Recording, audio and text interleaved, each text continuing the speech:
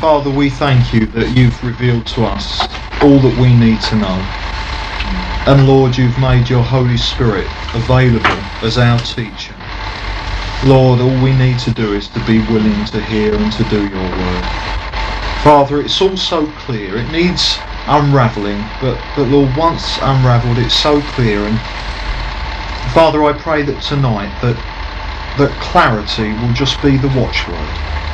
Lord, that we will see so clearly what you've done for us in Jesus. So Father, we pray that you'll anoint our time together now, and that you'll really give us understanding of your word, because we ask it in the name of Jesus. Amen. I wonder was Belinda could turn the phone off so that it won't interrupt.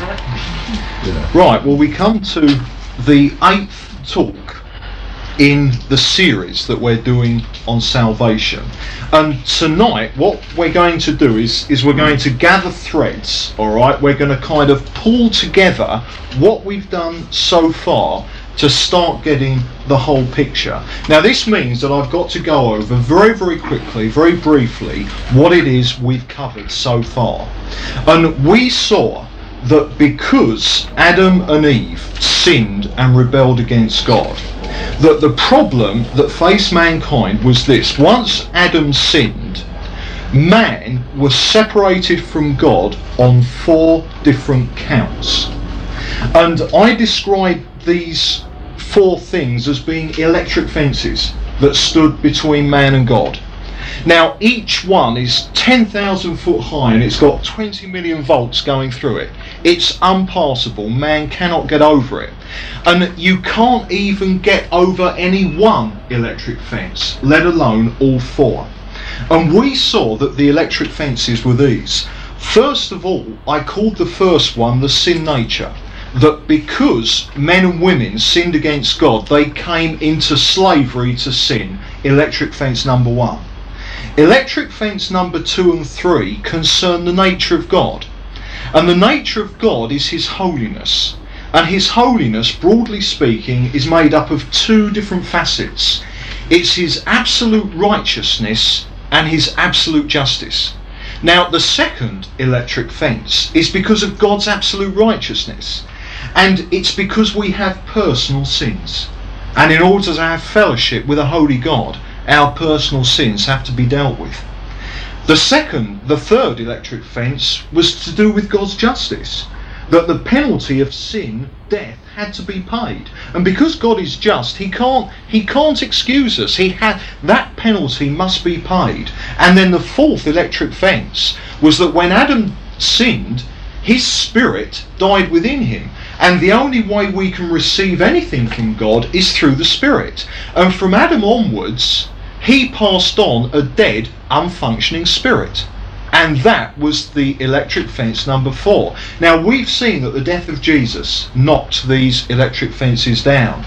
In regards to man being in slavery to sin, we saw that Jesus gave his life as a ransom, and that was for everyone. That Jesus bought out of the slave market of sin anyone, absolutely everyone who's ever lived. And because Jesus paid the price, all men are free to walk out of the slave market of sin. Now when Jesus died as a ransom to pay the price for our freedom, that applies to everyone. The whole world, past, present and future, believers and unbelievers. But we saw that it's only when someone believes what Jesus has done and responds and actually walks out of the slave market of sin into his ownership that they become actually redeemed. So we saw that when Jesus died on the cross, the first electric fence of that slavery to sin was knocked down through redemption and ransom. Now then, secondly, personal sins, God's righteousness. Now it was a twofold problem. The fact that all of us have personal sins mean that we can't have fellowship with God. But it's more than that. Because the point is that in order to have fellowship with a holy and a righteous God, it's not enough to just have an absence of personal sins. You've got to have the presence of absolute perfect righteousness, the same as God's. And we saw that because of what Jesus did on the cross, when he died as an atonement. And we saw that that meant covering. And the sins of the whole world were covered and dealt with by Jesus on the cross. And that applies to everyone. But all that means is our sins have gone. In order to have fellowship with God, we have to have absolute righteousness. And we saw that when we believe on Jesus, when we repent and believe on him as our Lord and Saviour, that then we are imputed the righteousness of Christ. So the second electric fence knocked down through atonement and imputation. We saw the penalty of sin. We saw how Jesus, by dying in our place, and remember we saw as well that it was more than just Jesus dying in our place. We saw that everyone who has ever lived died in Jesus, so that the penalty of sin was paid through the death of Jesus. And we saw firstly that expiation, that the penalty of sin was paid for everyone, and that applies to everyone, unbelievers as well. And also in the death of Jesus, God's righteous demands of justice were fulfilled as well. So Jesus died as a propitiation, and again we saw that that applies to everyone. But then the fourth problem was this, that man's got a dead spirit, and we can't receive anything from God except through our human spirits. But the problem being, everyone has a dead human spirit. And we saw that when we believe on Jesus, we're born again, and our spirits are brought back to life so we can receive from Jesus. And we saw regeneration, or the new birth, and that happens when you believe in Jesus. So what we've seen thus far is this, that the barrier that stood between God and man as a result of Adam's sin has been demolished. 4 electric fences, all knocked down in the death of Jesus. Now they are gone, and what we've seen is that where the barrier of those 4 electric fences that you couldn't get through, where that barrier once was, the moment that Jesus died, it was all knocked down, and Jesus stands in its place. But Jesus stands between man and God, not as a barrier, but as the door to the sheep, an open door. So what we've seen is that through the death of Jesus, sin no longer separates anyone from God at all. The problem in those unbelievers' lives out there isn't their sin. What separates them from God is that they don't believe in Jesus, is that they haven't walked through that open door. So we've seen the sin problem was dealt with 100% by the death of Jesus, and where the barrier was, Jesus stands there as the door to the sheep, and the door is open for any to go through. All they need to do is to believe that the door is open and to believe in Jesus. Now, having summed up where we've come thus far, and if you haven't got those things, listen to the tapes. You'll need to listen to them maybe once or twice more, but to understand those things, get them into yourself. And if you haven't got the tapes, then we can arrange for you to have them. But bearing that in mind, turn now to Romans chapter 5. And in Romans chapter 5, Paul says this, starting at verse 1. Therefore, since we are justified by faith, we have peace with God through our Lord Jesus Christ. Through him, remember Jesus is an open door, so you go through a door. Through him we have obtained access, and you go through a door, you obtain access to the room that leads you into. Through him we have obtained access to this grace in which we stand, and we rejoice in our hope of sharing the glory of God.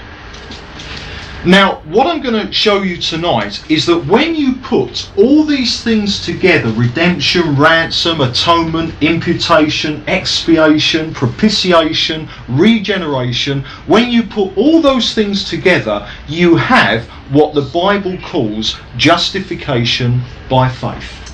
So therefore, Paul, having dealt with all these things in the first 4 chapters of Romans, concludes by saying, therefore, we are justified by faith. That is what it all means. Now, in the Greek, this word justified that Paul uses when he talks about being justified by faith, the Greek word for justification is dikaiō. And what it means is to deem to be right, or to declare to be righteous. Along with many of the terms we've looked at, it's a legal term. And that is going to make more sense as I wind up what we're going to cover tonight. So we're going to see a kind of a court case. Not Rumpole of the Bailey, but Jesus of the third heaven is exactly what we're going to end up with tonight. So what we've seen thus far is that to secure salvation, you have to be justified. God has to deem you to be right. Now, the area that I want to cover tonight, in summing up where we've come thus far, is this. Is to show you that this thing, that in order to be saved, we have to be justified by God. We have to be deemed to be right. What I want to show you is that there are two possible alternatives. So that logically, there are two possible roads that you can go up in order to get justified. And I want to show you what the two roads are. And we'll see that one is right and one is wrong. Now, of the two possible alternatives, the first one is this. By the works of the law. Alright? By the works of the law. You're in Romans, go back to chapter 2. We're going to be in Romans a lot. We're going to be in the rest of the Bible a lot, but we're going to be in Romans especially a lot tonight. And in Romans 2:13, Paul says this, "For it is not the hearers of the law who are righteous before God, but the doers of the law who will be justified." Now what Paul is saying is if you do the law, you will be justified. You will be saved. Now we need to understand, when the Bible uses this phrase, works of the law, we've got to understand what it means. And what it means is this. It means to be justified by human effort. It's to be justified before God through what you do. Alright? Now, therefore, keep the law and you're justified. Keep the law and you're saved. Now, this was what the Jews believed at the time Jesus came to Israel. And the teaching that they were under was that by obeying the Ten Commandments they'd be saved. In actual fact, it's not the Ten Commandments, but by obeying the 613 commandments, because 613 commandments were given to Israel through Moses. The first 10 were written by the finger of God, alright? Jesus wrote the first 10, Moses wrote the rest, alright? But there were 613. And they believed that because they were keeping the commandments, that by obeying the law of Moses, that they were therefore saved. Now this in fact was Israel's greatest misunderstanding. And the reason it was is this. You see, they were saying that we're obeying the law and because of that we're justified, we're saved. But what I'm going to show you is that that is not why God gave the law. God didn't give the law in order for them to obey it and be justified. Now, see, I'm saying that that's not why God gave the law, so what we've got to do is to find out, why did God give the law then? If he didn't give it so that by obeying it they'd be saved, why on earth did he give them the law so that they could end up misunderstanding it? Now go into Romans 3, right? And I'm going to read, first of all, verse 19 and 20. "Now we know that whatever the law says, it speaks to those who are under the law, so that every mouth may be stopped and the whole world may be held accountable to God. For no human being will be justified in his sight by works of the law, since through the law comes knowledge of sin." Now go to verse 23. "Since all have sinned and fall short of the glory of God." Now what Paul is saying here, the law was not given so that by obeying it you could be saved. The law was given to reveal that sin was present. It was only because Israel had the law that they could know that they couldn't live up to it, and therefore were sinners. Think of it like this. The law was the straight to show Israel that they were bent. Can you see what I'm saying? Now that is why they had the law. It wasn't there to be obeyed. The law was there to show them that they couldn't obey the law and were therefore sinners. Alright. Now then, this showed Israel very clearly that justification therefore couldn't be by the law. Because that's not why the law was given. The law was given to show them that they couldn't obey it. So justification before God had to be by some other means. Now there's one other thing that we've got to go on to here. Because we're talking about the works of the law. But the law was only given to Israel. So what about the Gentiles? This is important. Now go with me back into Romans to chapter 2 and the first 3 verses. Therefore you have no excuse, O man, whoever you are, when you judge another. For in passing judgment upon him you condemn yourself, because you the judge are doing the very same things. We know that the judgment of God rightly falls upon those who do such things. Do you suppose, O man, that when you judge those who do such things, yet do them yourself, you will escape the judgment of God? Now verse 12, for all who sinned without the law will also perish without the law, and all who have sinned under the law will be judged by the law. And then go to verse 14. When Gentiles who do not have the law do by nature what the law requires, they are a law to themselves, even though they do not have the law. They show that what the law requires is written on their hearts, while their conscience also bears witness, and their conflicting thoughts accuse or perhaps excuse them. Now then, we've got to understand this. You see, the thing is that what Paul is saying is that Israel have no excuse for believing that they could be saved by obeying the law. Because he says the law has been given to you, you can't obey it, you're kidding yourselves that you think that you are, and all that's happened is the law has shown you that you were sinners.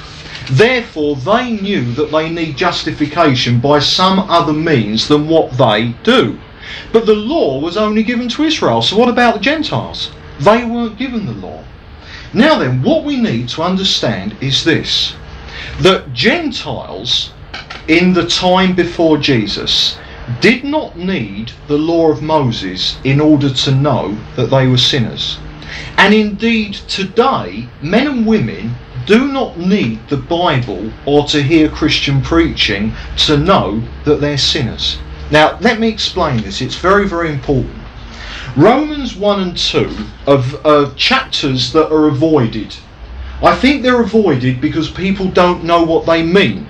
So when you get a kind of a Bible, so if someone does a series on Romans, it opens with Romans 1 verses 1 to 17, alright? And then it picks up again at Romans chapter 3, alright? Because now it's very simple what it's saying. Now, I've covered this with you before here on certain occasions. In Romans 1 and 2, Paul argues this. He argues the 3 things that everyone can know. Without the Bible, without Christian preaching, without the law of Moses, 3 things that every rational human being can know. And the first one is this. They can know that there is a God. And they can know that there's a God because there's a creation. If there's a creation, the Creator put it there. And the alternative to there being God is that millions of years ago nothing turned into something all on its own. Now therefore the mere fact that we live in a creation shows us clearly that there is a Creator. But the second thing that Paul argues is this. It's more than that. We can actually know that He's a personal Creator, and we can know that He's a holy Creator. Now how do we know that? Well, firstly, we are personal. We are personal. And every human being has always lived as if they are a personal individual. So personality is built into us in the creation. Therefore, personality had to come from the fact that the Creator is personal. But it's more than that, because we can know that this personal Creator is holy. Scratch, scratch. How can we know that if people don't preach it to us? Well, for this reason. You see, throughout history, Paul argues, every man and woman who has ever lived believes in right and wrong. You'll get disagreements over what things people believe are right and what things people believe are wrong. But every human being throughout history has had a moral code that is important to them. Even people that you might look at and say they're desperately wrong in what they're doing, the point is they have what they believe is right or wrong. So therefore, what Paul is saying, that because the whole human race believes in a moral code in the universe, where did this right and wrong come from? It must have come from the fact that God himself is good, and therefore this kind of tension between good and evil is because the nature of God himself is holy. So therefore, what Paul is arguing, that the Gentiles in this sense do indeed have the law. It's written on their hearts. Now, how can I demonstrate this point clearly? The way that I tend to put it is like this. Picture that when you're born, God plants an angelic bug on you, alright? So he's got you bugged. And this bug is kind of, there's a little tape recorder in heaven and it's recording you.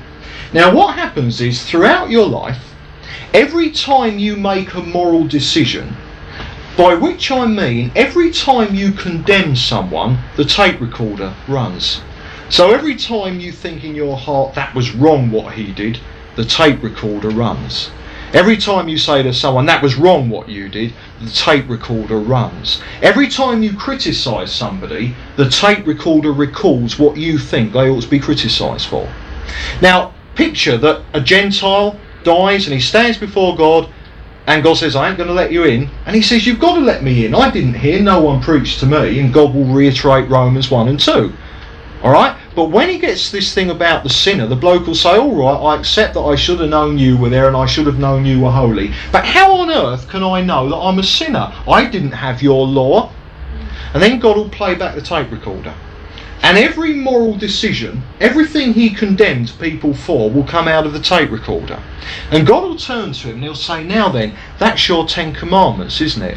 And he'll have to admit that it is. And God will say, did you keep your 10 Commandments? And he'll have to say no. He'll have to admit that time and time again he did the same wrong things that he condemned others for doing. So therefore the Gentiles as well had full knowledge that by works of the law, their efforts, what they did, could never be a means of justifying them before God. Now, this whole attempt of man trying to be justified by the works of the law is what I call religion. And religion is salvation by works. When we talk about works of the law, salvation by works is what we're talking about, trying to be good. This idea that God's going to let me into heaven because I do good things and because I try very hard and because I'm on a self-improvement course. This belief that God is going to let them into heaven because of what they are doing. Now then, you remember earlier on in the course we saw a classic case of religion, and we saw it in the first people who ever sinned, Adam and Eve. Now what happened? They fell into sin and suddenly realised that they're naked. Alright? Now, immediately they know that something's wrong. Alright? So what do? Well, out comes the needle and thread, and out come the fig leaves. So, a quick bit of sewing, and a little bit of discreet covering, okay, and of course, there they are, they're quite happy that they have covered, they have dealt with the problem of their sin. But isn't it interesting? They've got their fig leaves on, but as soon as they hear the sound of the Lord walking in the garden calling to them, they run and hide. Now, why do they do that? The point is this: When Jesus wasn't there in front of them, their own efforts were fine. They thought they were great. But once Jesus, in all his glory and holiness, confronted them, they automatically knew that their efforts were of no avail whatsoever. And everyone who's into salvation by works are going to get this rude awakening when eventually they stand before God. Now then, go with me to Galatians chapter 3. And in Galatians chapter 3, and find verse 10, where we read this. Remember, we're looking at the first possible alternative, by the works of the law, by human effort, what you do. For all who rely on works of the law are under a curse. For it is written, cursed be everyone who does not abide by all things written in the book of the law and do them. Now here's the thing. Salvation by works, the works of the law, put you under God's curse. And the reason they do are this. Works of the law are all to do with pride and self-righteousness. Now, in order to show you, Jesus feels strongly about all sin. All sin is bad. But to bring the point home that I want to make to you, when Jesus met women who were immoral and caught in adultery, he was so gentle with them. But when Jesus was confronted with people who were proud and self-righteous, he went for them. Because pride and self-righteousness are the final abominations to God. They are literally the worst sins. I'm not now saying that some sin is all right, but I'm saying that pride and self-righteousness get God going in a way that immorality doesn't. You see, it's abominable to God and therefore puts you under God's curse. Verse 11. Now it is evident that no man is justified before God by the law. So then, we've asked the first alternative, justified, put right before God by the works of the law, by human effort, by what you do. And we have seen that that cannot be done. Therefore, there must be another way. And the only other way is this. We've seen way number one, by the works of the law, by human effort, by what you do. Now the other alternative is that we're justified by the work of the Lord, or by God's effort, by what he has done. Now then, the second part of verse 11. For he who through faith is righteous shall live. So Paul, having knocked down once and for all any idea that you can be justified through the works of the law, says, but you can be justified by the work of the Lord, by faith in Jesus. And let me give you Christianity in 5 words. I love it when you get something down to the real bones. Christianity in 5 words. You can't, but he can. Now that is what Christianity is. Justification, salvation, is believing that Jesus has already done it for us. It's not thinking I can do something to get it. It's realising that you can't, and that Jesus, through the death of the cross and the demolition of the 4 electric fences, it's believing he already has done it, and that you simply walk through that door. Simply trusting Jesus as your saviour, or the term I used earlier in the course. I don't like saviour, it's jargon. The modern translation of that word saviour is rescuer. Simply accepting that Jesus has rescued you and walking through that door. Now then, what we have seen is quite simply this. The law was given not to save anyone. The law was given purely to reveal sin, purely to show people that they needed saving in the first place. Now let's sum up what we've covered so far. Galatians chapter 2 and read verse 15. Galatians chapter 2 and verse 15. We ourselves who are Jews by birth and not Gentile sinners, yet who know that man is not justified by works of the law, but through faith in Jesus Christ, even we have believed in Christ Jesus in order to be justified by faith in Christ and not by the works of the law, because by works of the law shall no one be justified. So works of the law, no way, but by the work of the Lord, by faith in Jesus. Now, at this point, we've got to understand something. Because if we don't understand this, we're not going to understand some 40 or 50% of the New Testament. And it's this. We've got to see the problem that Paul had with getting this teaching across to Israelites, to Jews. You see, this was the problem. They maintained that what they were hearing was a new doctrine. They maintained that what they were hearing, this salvation by faith, was some strange teaching that was incompatible with the Old Testament. And the picture that the Jews had, when the Christian gospel went out, the picture that the Jews got was this. It was kind of the picture that God's first attempt at salvation failed, so then he had to come up with a second kind of try, a second bite of the cherry. I.e., they got the picture that the Christians were saying that God's first attempt, that he blew it with the law, and because God blew it with the law, that therefore the Christians were saying that he came up with the last result, and the last result was Jesus and faith. Now this is what the Jews thought the Christians were preaching. So therefore, what Paul has to do, quite simply, is this. You see, if the Jews, if what they felt about what the Christians were saying, if it was correct, then the Jews were right and the Christians were wrong. So what Paul has to do is quite simply this. He has to demonstrate to the Jews that this new teaching of justification by faith rather than by works was in the Old Testament all the time.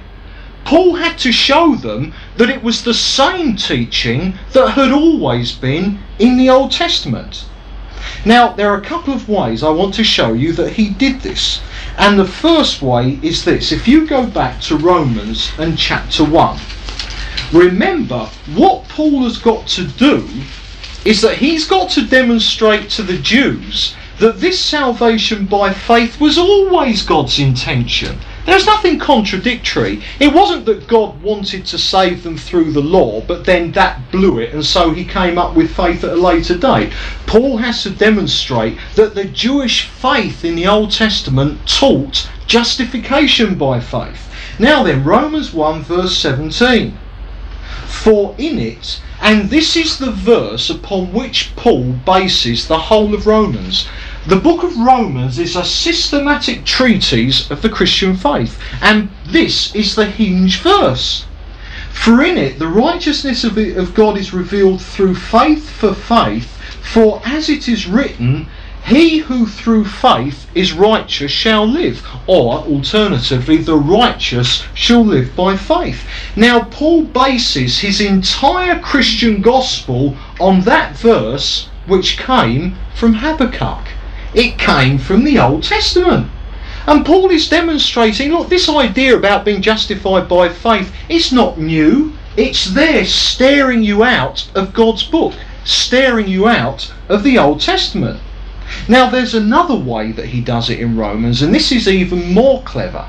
Because remember, the Jews were saying that salvation is by the law, and Paul's saying no, it was never meant to be. Now what he does now is he demonstrates to them that not only does the Old Testament teach that salvation is by faith, but he now demonstrates to them that the Old Testament taught that salvation was by faith before Moses ever lived and the law was ever given. Now this would make it absolutely conclusive. Turn to Romans chapter 4, and of course what Paul does, he gives the example of Abraham. And in Romans 4, and I'm going to read the first 3 verses.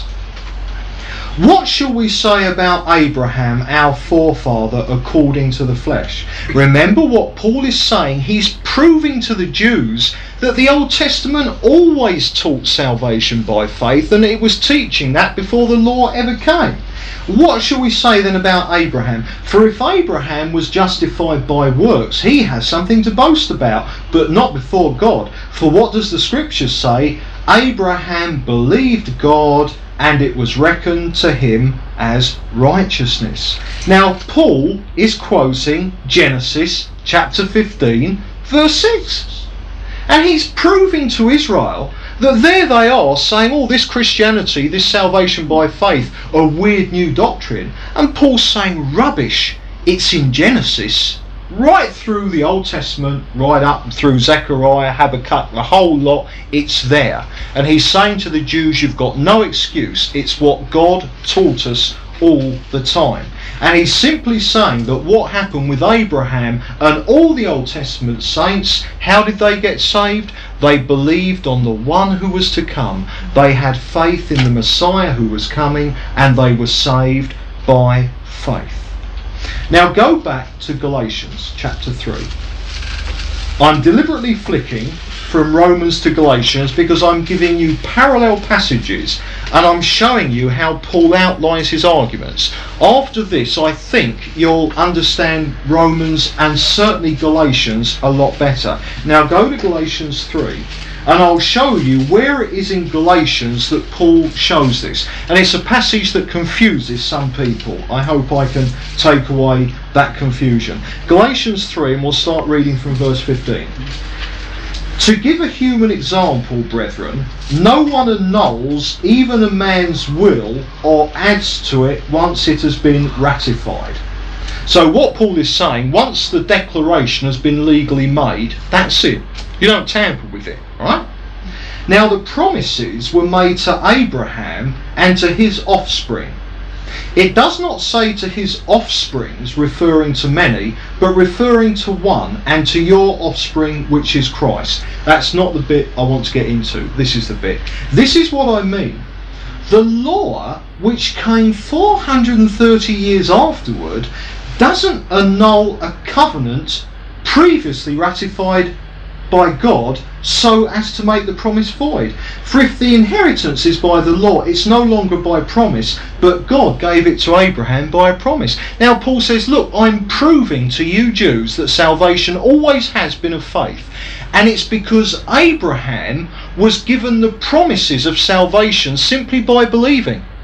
Now he was given those promises 430 years. The teaching of salvation by faith was clarified to Abraham 430 years before Moses came along. Now what Paul is saying, God's promise to Abraham cannot be undone by the law because God's promises forever stand. So therefore he's saying that God's promises of salvation by faith to Abraham were ratified once and for all 430 years before the law ever came. And so really what Paul's saying to all the Jews and that, he's saying, sorry lads, game, set and match. And he left them rather like a dog between 4 trees. They didn't have a leg to stand on. So where we've come, alright, in this is to show absolutely and conclusively that salvation, that justification is by nothing that any of us do. It's purely by the work of the Lord, by what Jesus has done, and we reap the benefits of what he has done through faith, believing in Jesus. So therefore we've seen that justification is by faith in Jesus. But having got there, there's something else that we've immediately got to tackle. And it's this. Alright, salvation is by faith. Great. So what is faith? Because I tell you, faith isn't what some people think it is. Now, we have seen from the writings of Paul, using the arguments of Abraham, that Abraham was justified by faith. Alright, now we have a problem. Turn to James' epistle and chapter 2. And this is the problem that we've now got to confront. James chapter 2, and we're going to read from verse 18 to 24. Alright, remember, we have read Paul has proved that salvation is by faith. James 2:18. But someone will say, you have faith and I have works. Show me your faith apart from your works, and I, by my works, will show you my faith. You believe that God is one? You do well. He's being sarcastic now. You believe that God's one? I'll bully for you. Even the demons believe and shudder. He's being rude to them. It works. It really does. Jesus was rude to people on occasions, alright? Being facetious. Do you want to be shown, you foolish fellow, that faith apart from works is barren? Was not Abraham our father justified by works when he offered his son Isaac upon the altar? Oh dear! But we've just spent 8 hours proving, 8 hours of Bible teaching proving that salvation is by faith, and now we turn to James and it says that salvation is by works. Now, what does this mean? Now, what we've got to see is that this passage is here in order to bring out what faith really is, and not necessarily what faith some people think it is. Now, the point is this: we've got to see the difference between true biblical faith and what you might call believism. Now, part of the problem is that in the Greek, the word for faith and the word for believe is the same, pistis. But even though the Greek word is the same, there's a difference, as James demonstrates. He says, you believe in Jesus? Well, great. Satan believes in Jesus, and boy, does Satan believe in Jesus. He wishes he didn't have to, but there's no Satan believes in Jesus. So the point is that a mental assignation or a mental recognition of the facts, to believe the facts purely as facts, is not biblical faith. Now, we're going to see that biblical faith means that you do indeed believe the facts. Of course you do. But biblical faith is more than that. Now then, so I've got to show you what biblical faith is. Well, the word pistis, what it means in its connotation of faith, as opposed to purely believing something as a fact, is this: a conviction acted upon. That's the thrust of the word, a conviction acted upon. Now, let me therefore define biblical faith for you, then I'm going to show you it in a clear way from the Bible so you can see it. Biblical faith is belief in the facts plus a pledge of fidelity. Now remember, faithfulness, and faithfulness is a pledge of fidelity. So biblical faith is belief plus a pledge of fidelity, which means, in the context of faith in Jesus, surrender and obedience to God's will. Now that is what faith is. Now let me give you an example, alright, of faith and believing. Now, I believed in Belinda. I'll show you why I chose this example in a few minutes. I believed in Belinda, but it wasn't just a question that I believed that she existed, that I met her and I intellectually acknowledged because I had very little choice that she was there. What I'm saying is, I believed in Belinda and I pledged my life to her and we got married. Now, can you see that pledge of fidelity? That is the way in which I believed in Belinda. Now, that is the biblical meaning of believing in Jesus. If you believe on the Lord Jesus Christ, that is how you believe on him. That is the faith through which you're saved. Now, this picture of kind of marriage that I picked is a really good one, and I'll show you why. Turn to Ephesians chapter 1.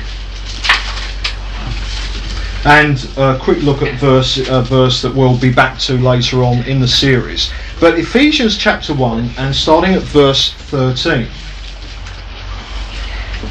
In him you also, who have heard the word of truth, the gospel of your salvation, and have believed in him, were sealed with the promised Holy Spirit, which is the guarantee of our inheritance. Now what Paul's saying, the minute you believed, you were born again of the Holy Spirit, and the Spirit was given to you, amongst other things, to be a guarantee. Now in the Greek, that word guarantee is arabon. Now in modern Greek, arabona, which is the same word, slightly changed, arabon, but in modern Greek, arabona is an engagement ring. Now can you see this biblical picture? Faith, or believing in Jesus, the picture that's there intrinsically in the scriptures, is of a belief in the partner that you're going to marry. It's not just believing the facts of, it's commitment. There's a pledge of fidelity. Now then, also, when you marry somebody, and this is kind of the picture, it's like marrying the church is the bride of Christ, it means faithfulness. But when you marry someone, you forsake all others. It's in the service, isn't it? Forsaking all others. Now, let me give you one of the natty little acronyms that I like. Faith. F-A-I-T-H. Remember, when you marry someone, you forsake all others. F-A-I-T-H, forsaking all, I trust him. Now that is what biblical faith is. Now let me show you this. Go to Genesis 15. We're actually going to read a verse. We've already seen where Paul uses it. Well, I've got to give you some biblical examples of this so that you really see that it's there. And in Genesis 15, and read verse 6. This is speaking about Abraham. And he, Abraham, and he believed the Lord, and he reckoned it to him as righteousness. Now go to chapter 22 and verse 18. We've read Abraham believed the Lord, and it was counted to him as righteousness. Now in 22 verse 18, and this is God speaking to Abraham, and by your descendants shall all the nations of the earth bless themselves, because you have obeyed my voice. Now can you see that the biblical phrase Abraham believed means the same as Abraham obeyed? Can you see? Faith issues in obedience. Another one, go to Galatians chapter 3. Back to Galatians again. You'll certainly know where Galatians and Romans are by the end of tonight. Galatians 3 verse 5. Now listen to this. This is Paul talking. He says, does he who supplies the Spirit to you and works miracles among you do so by works of the law or by hearing with faith? So Paul says, look, how is it that you've got the Holy Spirit? It's because you've heard with faith. Now go to Acts 5. Acts 5 and verse 32. Remember, we've just seen the Bible says that you receive the Holy Spirit by hearing with faith. And in Acts 5 verse 32, the early church preached this. And we are witnesses to these things, and so is the Holy Spirit, whom God has given to those who obey him. Now can you see the importance of this? That biblically to believe equals to obey. They're interchangeable terms. And I've just got to show you one more from the lips of Jesus himself. And in John 3 verse 36, we've seen this already in the course, but John 3:36, he who believes in the Son has eternal life. He who does not obey the Son shall not see life. Now can you see? Jesus doesn't say if you believe in the Son you'll have eternal life, but if you don't believe you won't. He says if you believe you will have eternal life, but if you don't obey you won't. Can you see? This belief is obedience. That's how it manifests itself. Hence, when James writes in his epistle, he's not writing against the idea of salvation by faith. Of course he's not. He's not saying you get saved by the works of the law, by what you do. But he's saying you get saved by faith. He says, but come on, let's be a bit real about this. Don't go around saying that you have biblical faith given by the Holy Spirit if you're not living in a way that is following Jesus. So the point is, it's not just a question of Putting your hand up, I believe. That's not what it is. Belief in Jesus is a real pledge of fidelity to him. It doesn't mean that Christians don't later on get in a mess. It doesn't mean that some fall away. Of course they do. But the point is that what I'm saying is that biblical faith means at least obedience to whatever extent. Not perfect obedience at all, but simply believing the facts is not what biblical faith is. It's obedience to Jesus.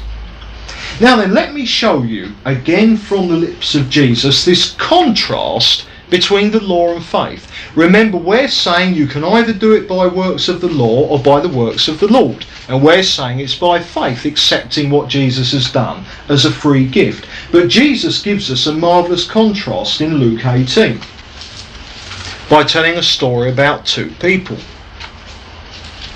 Luke 18 and verse 9. Now then, I've got Matthew 18 open. Let's get the right gospel. Luke 18 and verse 9. Right. And he told this parable to some who trusted in themselves that they were righteous and despised others.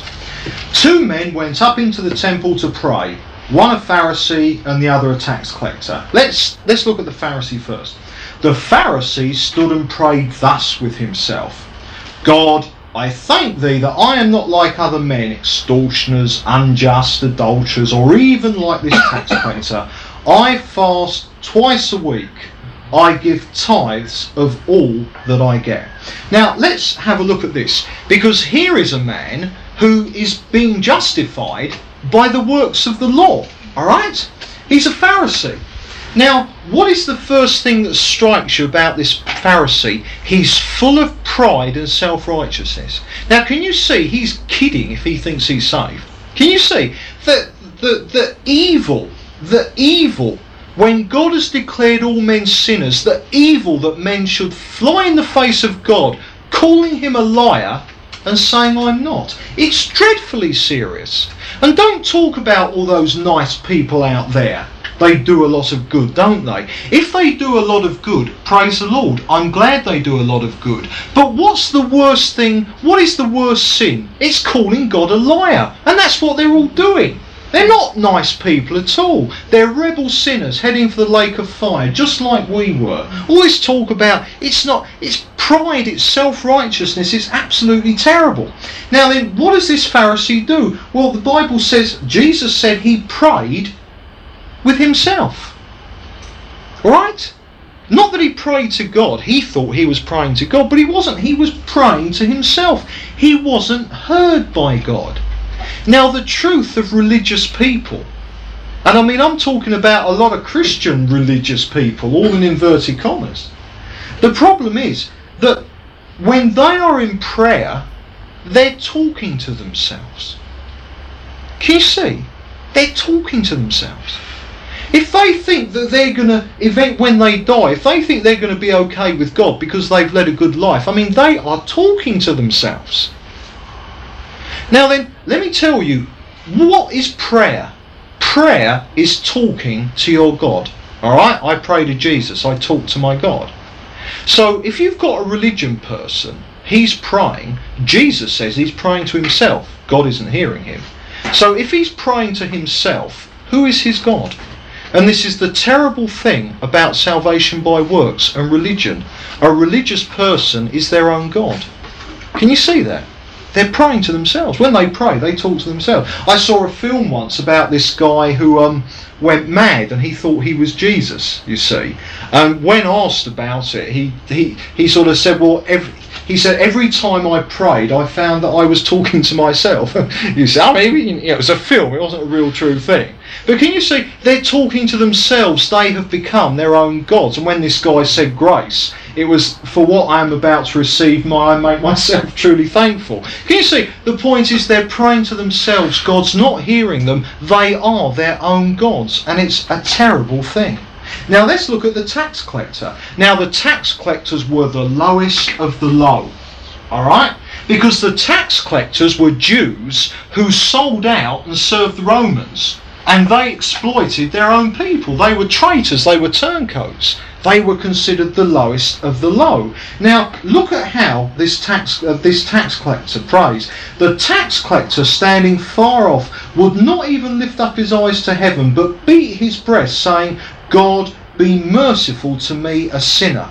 Now then, in the Greek, when he prays be merciful, it's the verb form of hilasterion. It's hilaskomai. And you'll remember that hilasterion is the Greek word that I showed you for propitiation.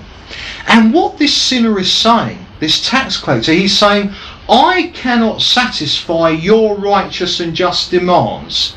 You do it for me. Can you see? This tax collector knows he's a sinner, and he's saying to the Lord, I can't, but you can. And that is what faith is. Therefore, what Jesus says, I tell you, this man went down to his house justified rather than the other. Can you see that? Because he's realising that he can't deal with his sin problem, and he's saying, Lord, you deal with my sin problem. And that is what faith is. He's admitting his need of justification from what God has done rather than anything he can do. And this is why Jesus can't help self-righteous people. This is why they're all going to burn in the lake of fire. Because they're healthy, they think they're healthy, so they don't need a doctor. Jesus can't help self-righteous people, they don't need him. But when you realise you're a sinner, suddenly you qualify. So Galatians 2:21, just to end this section, Paul says, if justification were through the law, then Christ died to no purpose. And that shows us once and for all that we're justified by faith in Jesus, not by what we do, because if we can be justified by what we do, then Jesus was being a little bit silly in dying, because it wasn't necessary. And that shows us 100%, okay, that justification is by faith. Now, to pull it all together, I want to give you a couple of pictures here. One from the New Testament, one from the Old Testament. Turn to Romans 8. To Romans 8. You'll see why we have to go to Romans 8 now, verse 1. When Paul says, there is therefore now no condemnation, and in the Greek, whether it's translated judgment, condemnation, damnation, it's all the same Greek word. There is therefore now no condemnation for those who are in Christ Jesus. Now, in Romans 1-7, Paul has worked out everything. What we've done in the last 7 or 8 studies is kind of what Paul was working out in the first part of Romans. So in Romans chapter 8, he's kind of got where I've got tonight, okay? He's worked it all out, and he says there is therefore now no condemnation. Now, what Paul does now to demonstrate this is he uses a courtroom scene. Now, in what we've been through, propitiation, expiation, it's all been rather technical, rather legal. But it needs to be, and I'll show you why. You see, the point is that what we've got to understand is that the problem between us and God was a legal problem. It was to do with his justice. And when justice is contravened, you immediately have a legal problem on your hands. Now, therefore, we're going to look at the last few verses of Romans 8, but in order for it to make sense, let me kind of paint the picture for you. Alright, we're going to see a courtroom scene. We're going to see the accused, as it were, standing before the judge, and we're going to see a prosecuting counsel. Now, we've got to understand what happens in a law court. There are 3 distinct phases. Alright, first of all is you're charged. Alright, the charges are read. Okay. The second thing in a law court that happens is that, assuming you're found guilty and you're condemned, and because you've been found guilty and condemned, sentence is passed. And the third thing that then happens is that the sentence is carried out and you're separated from society. Alright? Now, what we've got to see is this. How does this regards to this? How does this relate to our sin problem? Well, it's this, okay. First of all, we stand before God, the charges are read, okay? The charges are read. Now we're talking about the position now of all those who haven't believed on Jesus, as it were in the law court, standing before God on trial. The charges are read. What is the charge? Well, the charge is not believing in Jesus. That is what the world is now charged with. It's not charged with sin anymore, alright, because Jesus took the sin. Behold the Lamb of God who takes away the sin of the world. The charge now is not believing in Jesus. Go to John chapter 3. John chapter 3 and verse 18. When Jesus says this, and he's talking about himself, the Son of God. He who believes in him is not condemned. He who does not believe is condemned already, because he has not believed in the name of the only Son of God. So the charges laid against the world now is not believing in Jesus.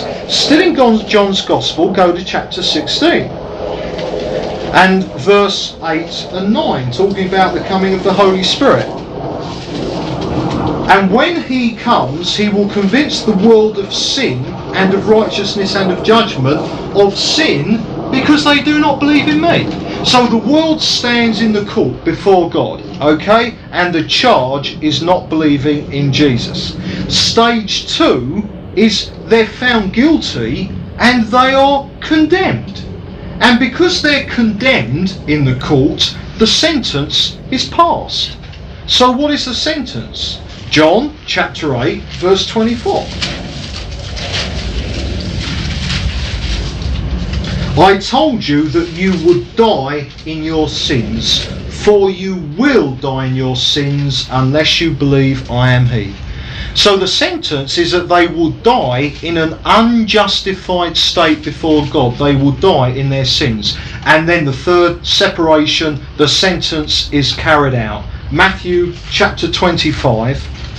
And the area that we're covering very quickly now in this verse, we will be covering in much greater detail later on in the series. But Matthew 25 verse 41, when Jesus says, and this is the unbelievers, Matthew 25, then he will say to those at his left hand, depart from me, you cursed, into the eternal fire prepared for the devil and his angels. And then if you go down to 46, and they will go away into eternal punishment. Now then, that is the sentence carried out on unbelievers. Now then, that was the position that you and I were in before we believed. Now, back in Romans 8. Because Paul is writing to people who have believed. Okay? Who have believed in Jesus. Let's go through it.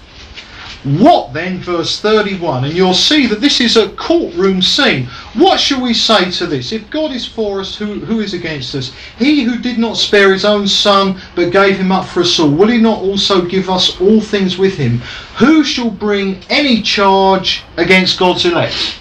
What was the charge? Not believing in Jesus. Well, we believe in Jesus. The charges have been dropped, because we're not guilty. All right. The second aspect, if you're found guilty, you're condemned. It is God who justifies. Who is to condemn? Well, if you're not guilty of the crime, you're not going to be condemned. Can you see that? And if you're not condemned, the sentence, which is separation from society in the slammer, alright, what is the sentence before we believed? Well, it was eternal separation from God. Now go down into verse 35. Who shall separate us from the love of Christ? And it's a hypothetical question, because Paul goes through everything he can possibly think of and says that can't. Nothing shall separate us from the love of Christ. Now, can you see that therefore, because we've believed, our status in this courtroom is that we're not guilty. Because we're not guilty, no one can carry any sentence out on us. There are no charges to answer for, and the punishment will never be exacted on us. Can you see this is the culminations in Romans 8? We walk out of the court absolutely scot-free because we're innocent. We're justified. Dikao, we are declared to be righteous. And when an innocent man has been declared not guilty by the jury, the judge says, let him go free. And that is the ultimate dictum of the law. He is a free man, he's righteous. And that is the situation that you and I are in, you see. There is no separation for us from God now or in eternity. Go to John 5 and verse 24. John 5 and verse 24. We've seen what happens to unbelievers. Now let's see what happens to us as believers. John 5 and verse 24. When Jesus says this. He says, John 5:24. Truly, truly, I say to you, he who hears my word and believes him who sent me has eternal life. You see, it's by faith. He does not come into judgment, but has passed from death to life. Now that was your status the minute you believed on Jesus. And when we lead people to Jesus, the minute they believe, this is their status, they are totally not guilty before God. There is no condemnation for those which are in Christ Jesus. Right, that's the New Testament one. Zechariah. Let's see it in the Old Testament. Because as you must have gathered by now, I mean, if I've done anything in these 4 or 5 years I've been coming here, it must surely be to have demonstrated that the Old Testament and the New Testament teach exactly the same things.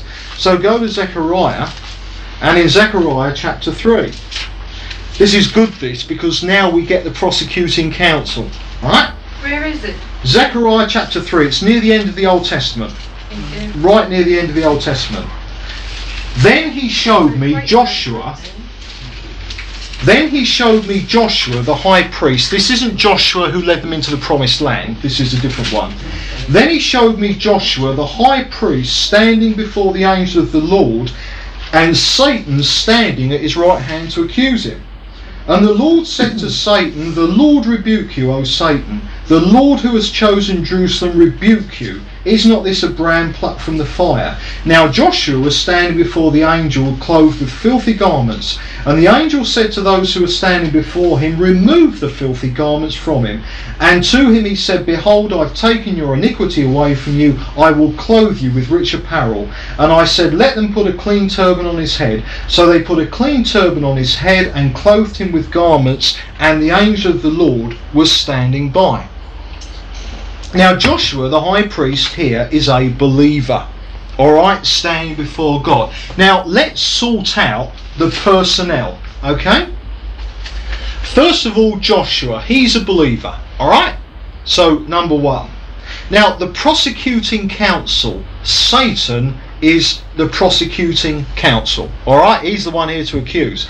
And in the Greek, the devil, the Greek word for the devil is diabolos, and it means the accuser or the slanderer. And indeed the Bible teaches that Satan is the accuser of the brethren. So the prosecuting counsel is Satan, alright? Now then, who is the judge? It's very important. Who is the judge? I'll read it to you. I'm going to read you John 5:22. Don't bother to stand there. But who is the judge? This is Jesus speaking. The Father judges no one, but has given all judgment to the Son. Now, Jesus is the judge in this court. Alright? Now then, we've got the defendant, we've got the prosecuting counsel, we've got the judge, but we need to know who the defence lawyer is. Okay? Now in 1 John 2, chapter 1, and don't bother to turn to it, I'll read it to you. In 1 John 2, and in verse 1, we read this. My little children, I'm writing this to you so that you may not sin. But if anyone does sin, we have an advocate with the Father, Jesus Christ the righteous. Now here, Jesus is our advocate. Now, the Greek word for advocate is parakletos, and it's exactly the same Greek word that Jesus used that the Holy Spirit will be a comforter, alright? So, advocate, comforter are the same thing. Jesus is our advocate, the Holy Spirit is our comforter. But the word parakletos, it means one who comes alongside, but it's a Greek, it's a legal term, and it means a defence lawyer, alright? So now we've sorted out the personnel in the court. The believer is the defendant. The prosecuting counsel is Satan. The judge is Jesus. Our defence lawyer is Jesus. Now, the point is that this court is heavily biased in our favour. It's a rigged court. And it's rigged because our defence lawyer is the judge. You see? Now then, we've got to see what happens in this court of law now, you see. The first thing that happens, here's Satan in court. The believer is hauled up before God. Satan, the prosecuting counsel, has his case written out in front of him.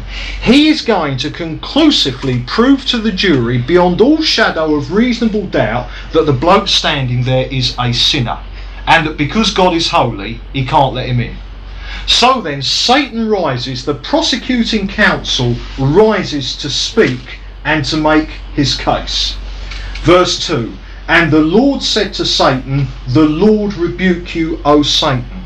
Now the very first thing that happens in this court is that the defence lawyer, the prosecuting lawyer, stands up to make his case against us, and the judge kicks him out of the court. Alright? Before he can open his mouth, the judge kicks the prosecuting lawyer out of the court. So before the court has even sat properly, the case for the prosecution has been totally 100% dismissed. Alright? Because of that, the charges are pushed by the prosecuting counsel. Well, he's been kicked out of court. So there are no charges left. Read. Now, if there are no charges read, a court doesn't have anything to do. So Jesus stands up as a defence lawyer and he says, we've won the case, you see, because the prosecuting counsel has been kicked out. He's now lying on the pavement outside the court, you see. Jesus, having said that, dashes up into where the judge sits, puts his wig on, he says, right, I'm the judge, court adjourned, case dismissed, you see. And what happens now is that the defendant who's standing there, and yes indeed he's got filthy garments on because he's a sinner, and you and I are sinners, he's got filthy garments on, and in the Hebrew word for filthy, in filthy garment, do you know what it is? It's tso, T-S-O, and it means excrement. Now that's our sin, and Josh has all these filthy rags on, and do you know what happens? The judge rips them all off him and puts a beautiful new outfit on him, alright, so he's there absolutely pristine, alright? Because Joshua, because he's a believer, his sins are covered, but he has the righteousness of Jesus. So his filthy rags come off and he gets the clothes, the rich apparel, the righteousness of Jesus. And do you remember that story I told a few weeks ago about the student who killed someone with a knife and he fled and the police chased him? He had blood all over his clothes. And he went to a friend and his friend swapped clothes with him. And the police were doing a house to house. They took the innocent one away because he had clothes covered in blood and he didn't speak in his own defence. And he went to the electric chair. But later on, his friend, who was the really guilty one, had a letter that he'd written before he was executed, and it just said, I've worn your clothes, now you wear mine. And this is what happens to Joshua. Jesus has worn our sinful clothes, and Jesus says, you can wear my clothes of righteousness. But remember, in this court, the judge is the defence lawyer, alright? And I heard a lovely story once about this guy who was in court. And it wasn't an offence that was punishable by going to prison, but it was a fine, alright? And so the judge, he was found guilty, and the judge said, I order you to pay 100 quid or whatever. But this judge knew that this bloke couldn't afford the 100 quid. And if you're fined in a court, if you can't pay it, you have to go to jail anyway. Now what happened was that the judge, he passed sentence, alright? And he says you've got to pay £100 or you have to go to jail. Now after he passed sentence, he took his wig off, he took his robes off, and he walked out the back because the judge has a door. He walks, he vanished. A few minutes later, he walked in the court from the public entrance, just dressed in his civvies, and he offered to pay the fine. Can you see? Now that's exactly what has happened. The judge in the case against us has paid the penalty for it. He's worn our clothes and he offers us the chance to wear his. So can you see how totally complete the death of Jesus is? That because we have believed, and this is true of anyone who gets converted, there is absolutely and positively no condemnation because they're in Christ Jesus. We have peace with God. Bearing that in mind, go back to the verse we started with and let's read Romans chapter 5, 1 and 2 again, and let it really sink in. Therefore, since we are justified by faith, we have peace with God through our Lord Jesus Christ. Through him we have obtained access to this grace in which we stand, and we rejoice in our hope of sharing the glory of God. Now can you see how final that is? We have peace with God because of what Jesus has done and because we have accepted it as a free gift. Now, do you remember when we started the series, I said that we were going to be looking, or we were going to be answering two questions, and in answering those two questions we were going to see three facts. Now, the two questions were this: why is man separated from God? And how has this problem been overcome? They were the two questions. And the three facts that I said we were going to see were this. Firstly, man can do nothing about the problem whatsoever. Second fact, God has already done everything needed in order to overcome the problem. And third fact, he's done it through Jesus. Now, over the last months, we have totally answered those two questions. And over the last months, we have fully demonstrated those three facts from the Word of God. Now, having done that, many people would shut their Bibles and say, right, now we've finished our series on salvation. Have we finished? No way. The last months, culminating in tonight, all I've done is prepared the introduction. Next time, we're going to start looking really at what salvation is. But you'll see what I mean next time. We've only just begun, and believe me, the best is yet to come. So next time, come along, you'll see what I mean. We'll boldly go where no man has gone before.